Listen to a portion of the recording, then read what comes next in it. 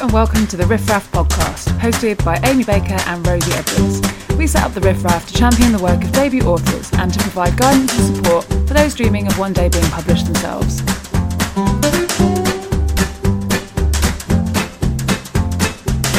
Today we're talking to Charlene Allcott, author of The Reinvention of Martha Ross. We discuss how to build a character through their relationships, portraying a real version of motherhood, and how to be accountable for your writing and get that book done. I think it's appropriate to begin at the end. People say it's best to start at the beginning, but I've never been a believer. I'm loyal to endings. I skip to the final page of every book I read. The end is where the truth is, and the end starts when Jacqueline opens the door. I've never seen Jacqueline looking anything less than glamorous, and even with sleep still clinging to her eyes and a silk robe replacing her starched navy shift dress, she looks like an off-duty Marilyn Monroe. I feel inadequate in my Workwear 101 outfit of black t-shirt, black trousers and flats. "Martha," she says carefully, "are you okay?" Jacqueline says things like, "Are you okay?" when what she really means is, "What the fuck are you doing at my house at 8:30 in the morning?" That's why I need her. Jacqueline is my therapist. She asks me in. Asks is a strong word. She makes a gesture close to a shrug and steps to one side. I can't afford the luxury of socially acceptable behaviour, so I go through. Jacqueline ushers me past her magnolia-coloured therapy room and into a light, open-plan kitchen. I know this is her way of saying this is not official, but I don't mind because I've always wanted to see what goes on behind the velvet rope. I spend 40% of every session with Jacqueline wondering who Jacqueline actually is, what she does at weekends, if she does Pilates, if she still has sex with her husband, if her husband is in fact a wife. I am not disappointed. The room looks like something from the pages of Home and Gardens. I am transfixed by a huge tartan print three-seater. I've always fantasised about having a kitchen large enough to house a sofa. I take a few moments to imagine a sofa kitchen life, but then Alexander wanders into the fantasy with his bare feet and his ripped diesel jeans, and I remember why I'm there. "I need you to tell me to split up with Alexander," I say. Hi Charlene and welcome to the Riff Raff podcast. We are so happy to have you here. Thank you so much for joining us. For our listeners who have yet to read your debut novel, The Reinvention of Martha Ross, could you tell us what it's about? Okay, the novel is about Martha, who wakes up one day and realises how unhappy her marriage is. And it starts from her making the decision to leave the relationship and charts the very chaotic weeks following that and how she chooses to cope with her breakup. And one of the things she does is snatches onto the hope of a new romantic interest. And that's is it okay to say it's an online thing? Yeah. Yes, it's okay to say that. Because I want to ask you a little bit more about kind of like online dating, which features quite heavily, but we'll come on to that. Do you want to go? Oh yeah, Shall I mean, carry we're both so polite. Well, so let's talk about Martha to start off with. She's such a fun, joyous, interesting heroine. And so, did she come to you fully formed, or how did you find the voice of your heroine? Martha and I were having a similar experience. I started writing this when my marriage broke up, and I think the novel is my greatest thing to come out of procrastination, because basically I was in my spare room not knowing how I was going to move forward with life, and I thought, I know, I'll write a book. That's a really good thing to do when you should be setting up a new life. And so a lot of Martha comes from the emotions I was feeling at that time. And I really wanted to capture someone who is struggling but really optimistic, because I think that's who I am and who I want to hear about. People who are maybe not doing that well but really hope that something good is going to come out of these terrible things that are happening. And I like that she's messy, because so many books feature women who, they might have one or two problems, but basically they're cute and they've got it together. She is that friend who we all have, who you just want to grab by the shoulders and shake and be like, you're all right, what are you doing?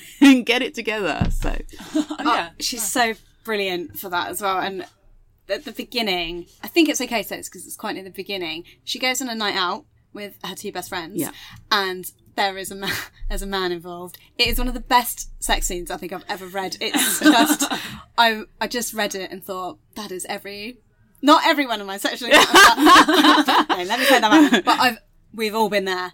And you'll say, right, about the messiness, but she's not, it's not difficult to read her. How did you get that balance between portraying her as kind of, because her life has fallen apart. So how did you get that balance between portraying the messiness, but also keeping her together enough to be a solid character to lead a book?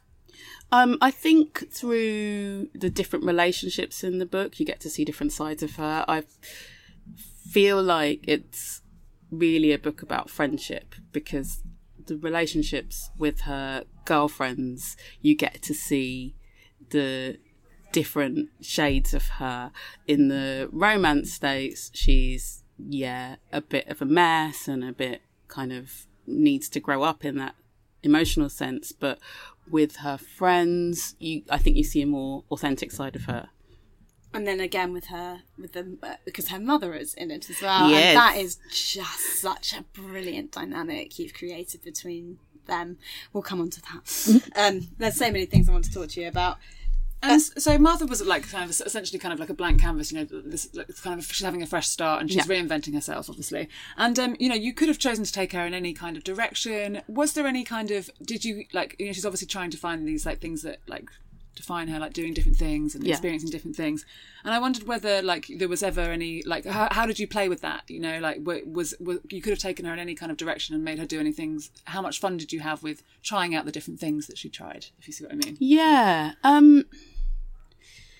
So, because people often ask about plotting with books, and what I did was I really got to know Martha. She had a pretty extensive backstory, which I wrote on massive pieces of paper and stuck all over my little living room. So I know where Martha went on holiday as a kid. I know about fights she had. So when I was deciding what she would do, rather than thinking, I think this should happen, I was actually in a position of almost feeling like I knew her and what would Martha do now, as opposed to what is going to happen next in the story. Yeah. And she is a woman who has definitely kind of absorbed all those messages you get from women's magazines and self-help, and she's kind of drunk on that, and she is trying to shape herself to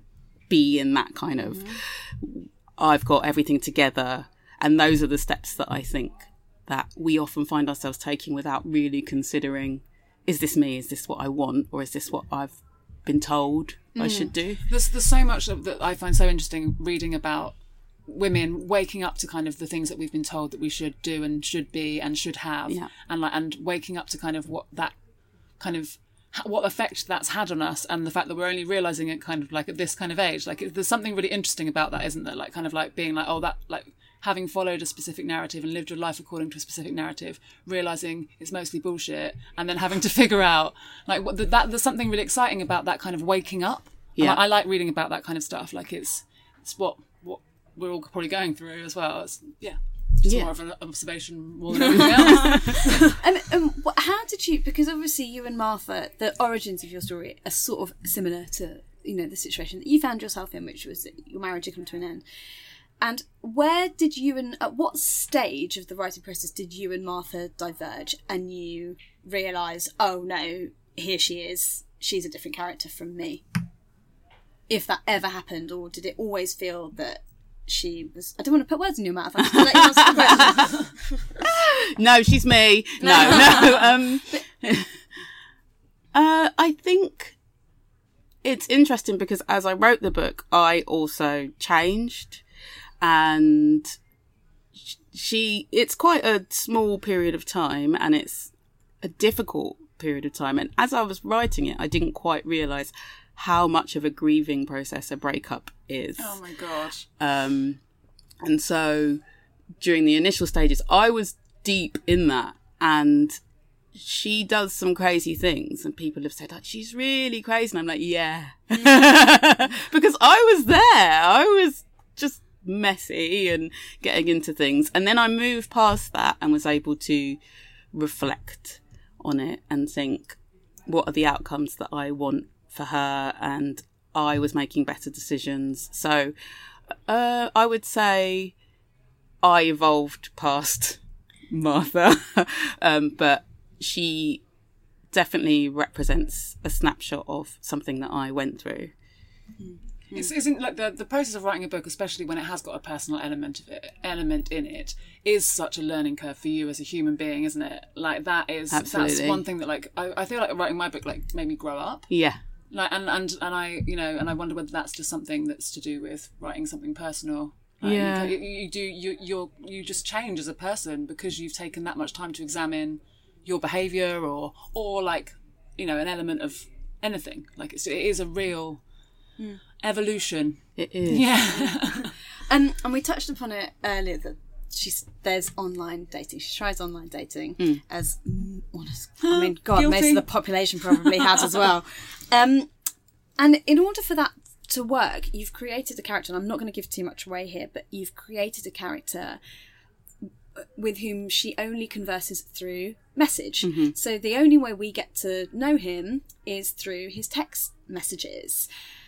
I wonder if you could talk a little bit about that process, because I think that is something that more and more writers are having by necessity to include in their stories, because the way that we communicate has changed in real life. It has to be reflected in what we're writing.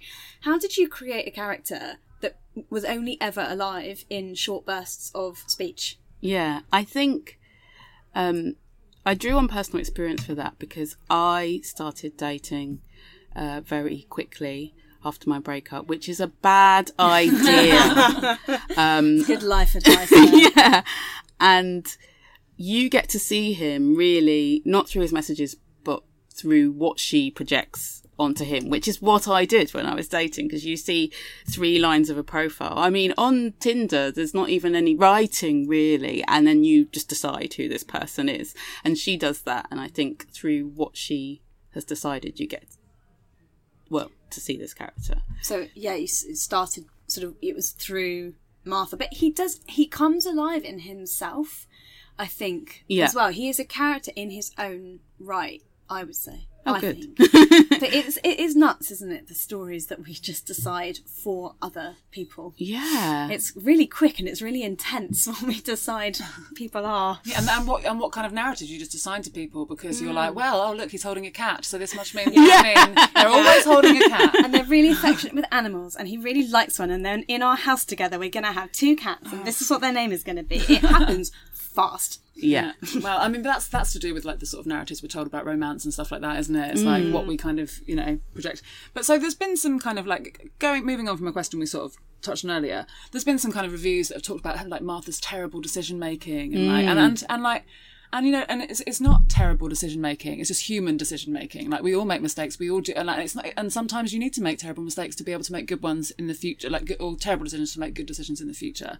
And like she's like an every woman. She's relatable. Like, but why do you think that's kind of like where people have gone like with the reviews and? Yeah, I was really interested by how frustrated people became by her decision making, and some of it I think is the way you become frustrated with people that you care about, when you see it's so simple, the thing you should be doing, and you veer off in other directions. So in a lot of ways I really enjoyed that, because there were people who were almost felt like, I'm rooting for you and you're not doing the right thing, which is what we do when we're grieving and sad and haven't quite got the tools to make clear choices. And you also have to get to those choices on your own, don't you? Yeah. So what someone else thinks you should be deciding at a certain point, you might be completely blind to at that point, and that's more of a realistic story, and it is more relatable.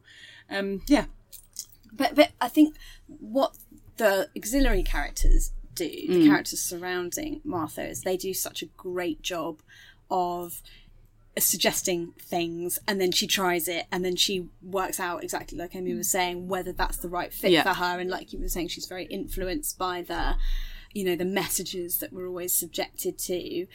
How did you go about creating all the other characters? Because there's such a rich cast of friends and family around her. Was there anyone who sort of came to you first and then they led on to someone else? How did that process work? Yeah, I think that her two best female friends came to me quite quickly, and they're definitely an amalgamation of some of my friends and the messages that they have given me over the years, and definitely Cara, who is sort of her, not the voice of reason, but she gives some strong, clear messages. I wanted someone who was going to sort of cut through the bullshit and hopefully say some of what perhaps the reader is sometimes thinking. But I wanted her to have a really rich cast of people around her, because it's not just her stories. Everybody gets involved when you're having a difficult time in life. Your family and your ex, they all kind of are affected by the decisions you make and affect you. And especially because she has a child as well with her ex in the book, which is, I know, similar to yourself. One of the things I'm always fascinated in whether it's books or whether it's in films, more specifically films, is that it's difficult to always have the child present because children take up so much attention and time. To always have the child present in every scene requires just, interactions with the child, which aren't necessarily that interesting to kind of watch or read or engage with. How did you make sure that Moses is Martha's son in the book? How did you make sure that he kind of came alive, but also put him aside so that we could be with Martha and tell her story and watch her doing some more adult things? But then bring him back. I wonder sort of how you experienced writing a child into the story. Yeah. One thing that I wanted to show is that we're not always brilliant mothers. You always love your child, but sometimes you have stuff going on and it means you're not that present and you're not that engaged. And she is in a time of her life where she's a mum and she has to do it, but she's just got stuff going on and she has to kind of draw on people to support her, because and it's weird, it almost felt a little bit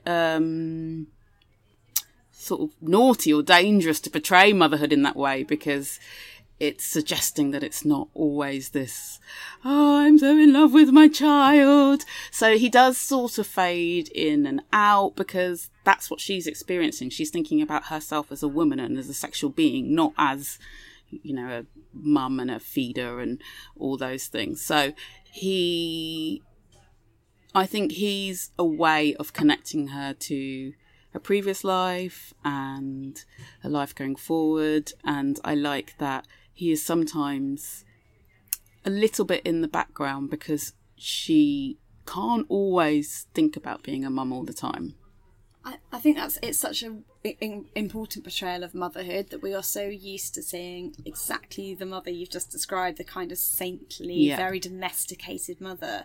Have you had any sort of feedback on that from parents who've read it and really related to it, or conversely, had strong feelings on that? Yeah, both. And I have had mothers say to me, thank you for being honest about particularly how at the beginning it can be really tough and you have expectations that it's going to be wonderful, and then actually you're tired and sore and you hate the person who put you in this position and everyone else seems to be getting it right and you're not. and also how you don't always have the headspace to be the mum that you want to be or that other people think you should be. And then there have been people who say, I want to see her do more of the mothering, to which I respond, well, she can't right now. It's really interesting to me the different takes people have on that situation. Yeah, and because you started off as a parenting blogger, is that right? Yes. So you'd already dipped your toe into the sometimes perilous world of writing for parents about parenting. Yeah, and the reason that I started my blog was I was at home with my son. So you look on the internet for how to do this, because that's the place to get it from. And I just found all the blogs really intimidating because they were just like, I wake up and we have a jam jar full of green juice and there's roses everywhere, and then we do some educational and everything's glossy and they're all wearing white. And I'm like, how do you wear white with a small child? Yeah. This is ridiculous. And I wanted to present something that said, you're okay. You're doing okay. Is your kid vaguely happy 70% of the time? Great. Keep going. Yeah. Something realistic rather than like this kind of like this thing that would like create people, you know, compare everything that is has been out there is a chance for us to compare ourselves and to think that we're not. Mm-hmm. Like, and that's, so it seems like the whole kind of book is very much about kind of just presenting a realistic picture of a woman that's flawed, that's going through some stuff, that's in a sort of like an emotional whirlwind. Yeah. Like it just like how refreshing how did you obviously having, when we're talking about those kind of narratives of like the kind of traditional kind of things, and then you trying to write a narrative that kind of defies those traditional narratives or kind of picks them apart, how did you find that process? Because like if you've kind of been influenced by those things but you're trying to write something different, how did you work through that? I think it was easy to get into a headspace of when you realise that that's all a bit of a lie, because that's where I was. Because I had the husband, had the beautiful brown baby, I had the house by the sea, and then it was gone. And I realised that all the things I were aiming for hadn't necessarily come from within me. So I understood what it was like to be in a situation like she is, where you are aiming for something that isn't even necessarily real or true for you. Yeah. That's it. Yeah. Having that perspective is obviously going to make you write a different... Yeah. Exactly. And it's lovely to see Martha evolve and go through those processes herself. The book is also really funny. It's really funny. It's really laugh out loud on the tube kind of stuff. Were you aware that you would... Because there are some jokes in there, I would say, some lines that kind of feel very, very, that really made me laugh out loud. I wondered, if you were laughing partly as you wrote it, did you ever find yourself laughing whilst you wrote it? And did you plan to kind of write something that was funny, or did you just write Martha and she is naturally funny? I remember when I was writing thinking, how would I tell this story if I was in the pub with a bottle of wine telling it to my mates? And you do this thing where you take something that is maybe a bit painful or a bit embarrassing, but you give it a bit of spin and kind of make it entertaining. And that was the vibe that I wanted in the book. And I think that humour, well, the best humour is always in failure and the awkward moments. So I was naturally trying to create that dynamic of when you are kind of with your friends, laughing at yourself and at life. And as I said, I was dating at the time, and there were just so many dates where I thought, this has to be a story because otherwise I don't know what this means for me. Take along your like recorder and be like, for the book, give me some material. Do you mind me just recording this? Well, it works really well. And if you didn't set out to deliberately write comedy, I think it's worked incredibly well as a very uplifting and very funny book. So congratulations. And you kind of, the way that you came to write the book, or the kind of your journey towards publication, maybe we could just speak a little bit about that. That would be, I'll let you tell it in your own words, because like you were chosen as one of the 12 writers to receive a mentorship as part of Penguin's Right Now scheme. Yes. So maybe you could just tell us a little bit about that, and then your journey. Yeah, so the Right Now scheme, I saw it on Twitter, as you do. At the time, I was just online searching for information about novels by Black writers, and they had linked something in with it. And I had started this book around the same time, really. And I thought, oh, why not? And I was in a very why not period of my life, because I just had this breakup and I was thinking, oh, what have I got to lose about everything? And so I applied for it, and the process was that you are matched with an editor who edits or publishes books in your genre. And I just had this really amazing experience with Francesca Bess, where she helped initiate me into this industry, because it was like getting a new job in my late 30s, and I was like, where's the photocopier? I don't understand. And it was a really kind, gentle way of bringing someone in and helping to champion new writing. Because there's an emphasis on diversity with the Right Now scheme as well, isn't there? And when you were talking about, you look at parenting, it's a good analogy, the parenting blogs and stuff, and everyone looks so glossy and it's all so perfect. And I think there's a bit of a perception of what an author looks like. Yes. As well. Sadly, that is often middle class and white and male, often, and not the time. Although there's, numerous female ones. Numerous white females. But, do you feel that the industry is starting to diversify a little bit? How do you feel as a Black woman writing in an industry that, and especially publishing, is quite dominated, it's quite a sort of white demographic? Yeah, and I think that I didn't think about it too much before the scheme came about, and probably people don't. And that's a problem, because people have so many stories to tell. I'm just greedy. I want as many stories as possible. And if as many different people tell their stories, we're going to get so much richness in writing. But I definitely did not see myself as a person who publishes books, not in a conscious way, just in a, no, that's not for me. I'll find another way to write. And now I just want to tell people, if you have a book or you want to, see it as a job. Go through the steps to make it happen, because there isn't a reason why you can't do it as much as the next person. It's often just that belief that's standing in the way. And that's what the scheme has given for so many people. Just, oh, I'm a writer. Yeah.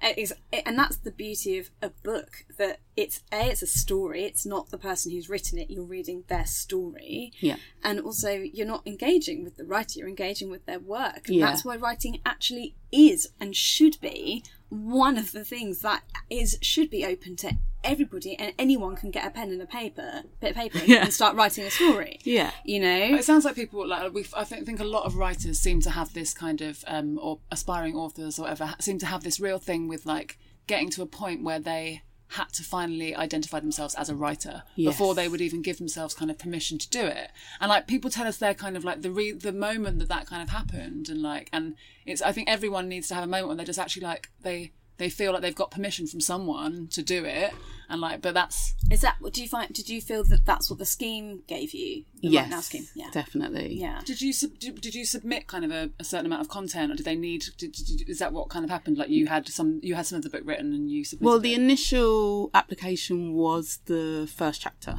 which is more or less the first chapter of the book. And then there was another stage and you submitted a bit more. And so it was a nice, slow process that allowed you to develop your book, which is the other thing. I had someone else to be accountable to, because I think that's one of the hardest things about writing, just making yourself do it and thinking, oh yeah, I have an end goal and that's why I should keep going. I think if I hadn't have found Right Now, I'm fairly sure that the book would have found its way to a drawer half done. Only because I wouldn't have had the belief that it could be published. Oh, we're so glad you found it. Yeah. And so what's next for you? Are we going to see more of Martha, or are you working on something else? Please say you're working on something else. I'm writing my second novel. Cool.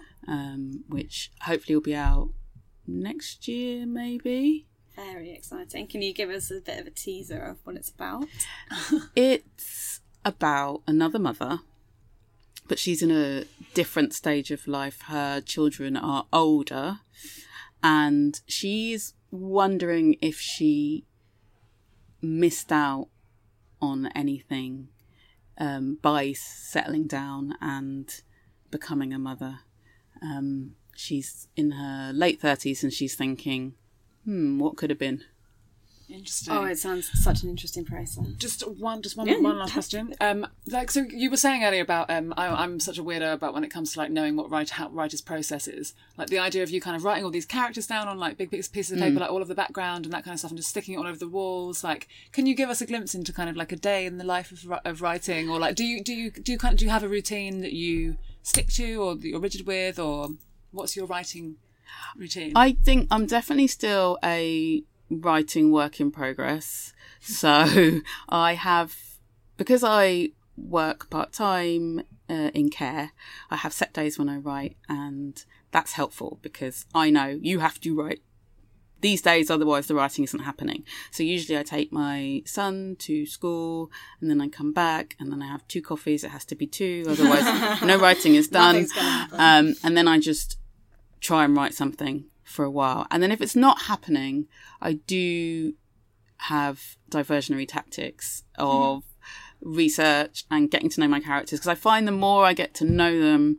the easier it flows. And then by afternoon I'm kind of burnt out, so it stops then. Yeah, research and like backstory is like a real suck, but like at the same time so essential, because you need to know their motivations, and and then some of the stuff I research, some of the things I Google, I can't think of any of examples. You're on some watch list somewhere. And I think people are just going to think I'm always Googling the different gladiators that were on the TV show. Like that's always on my list of my books, and I'm just like, just want to know what Wolf's doing now. Running a gym in New Zealand, actually. He's quite prolific, yeah, he's done quite well. Charlene, thank you so much for coming in to talk to us. Reinvention of Martha Ross is obviously out now, and it's really fantastic. And we wish you all the luck. Thank you.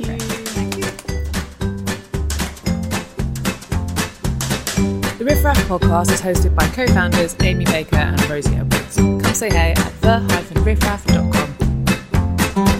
Rosie and I just wanted to thank you all so much for listening. We're so incredibly grateful. So please do let us know what you think, what you'd like more of, and any debut authors you'd like to hear from. Also, it would be really lovely if you could subscribe and give us a review so we can spread the word and give these marvellous debut authors the exposure they deserve.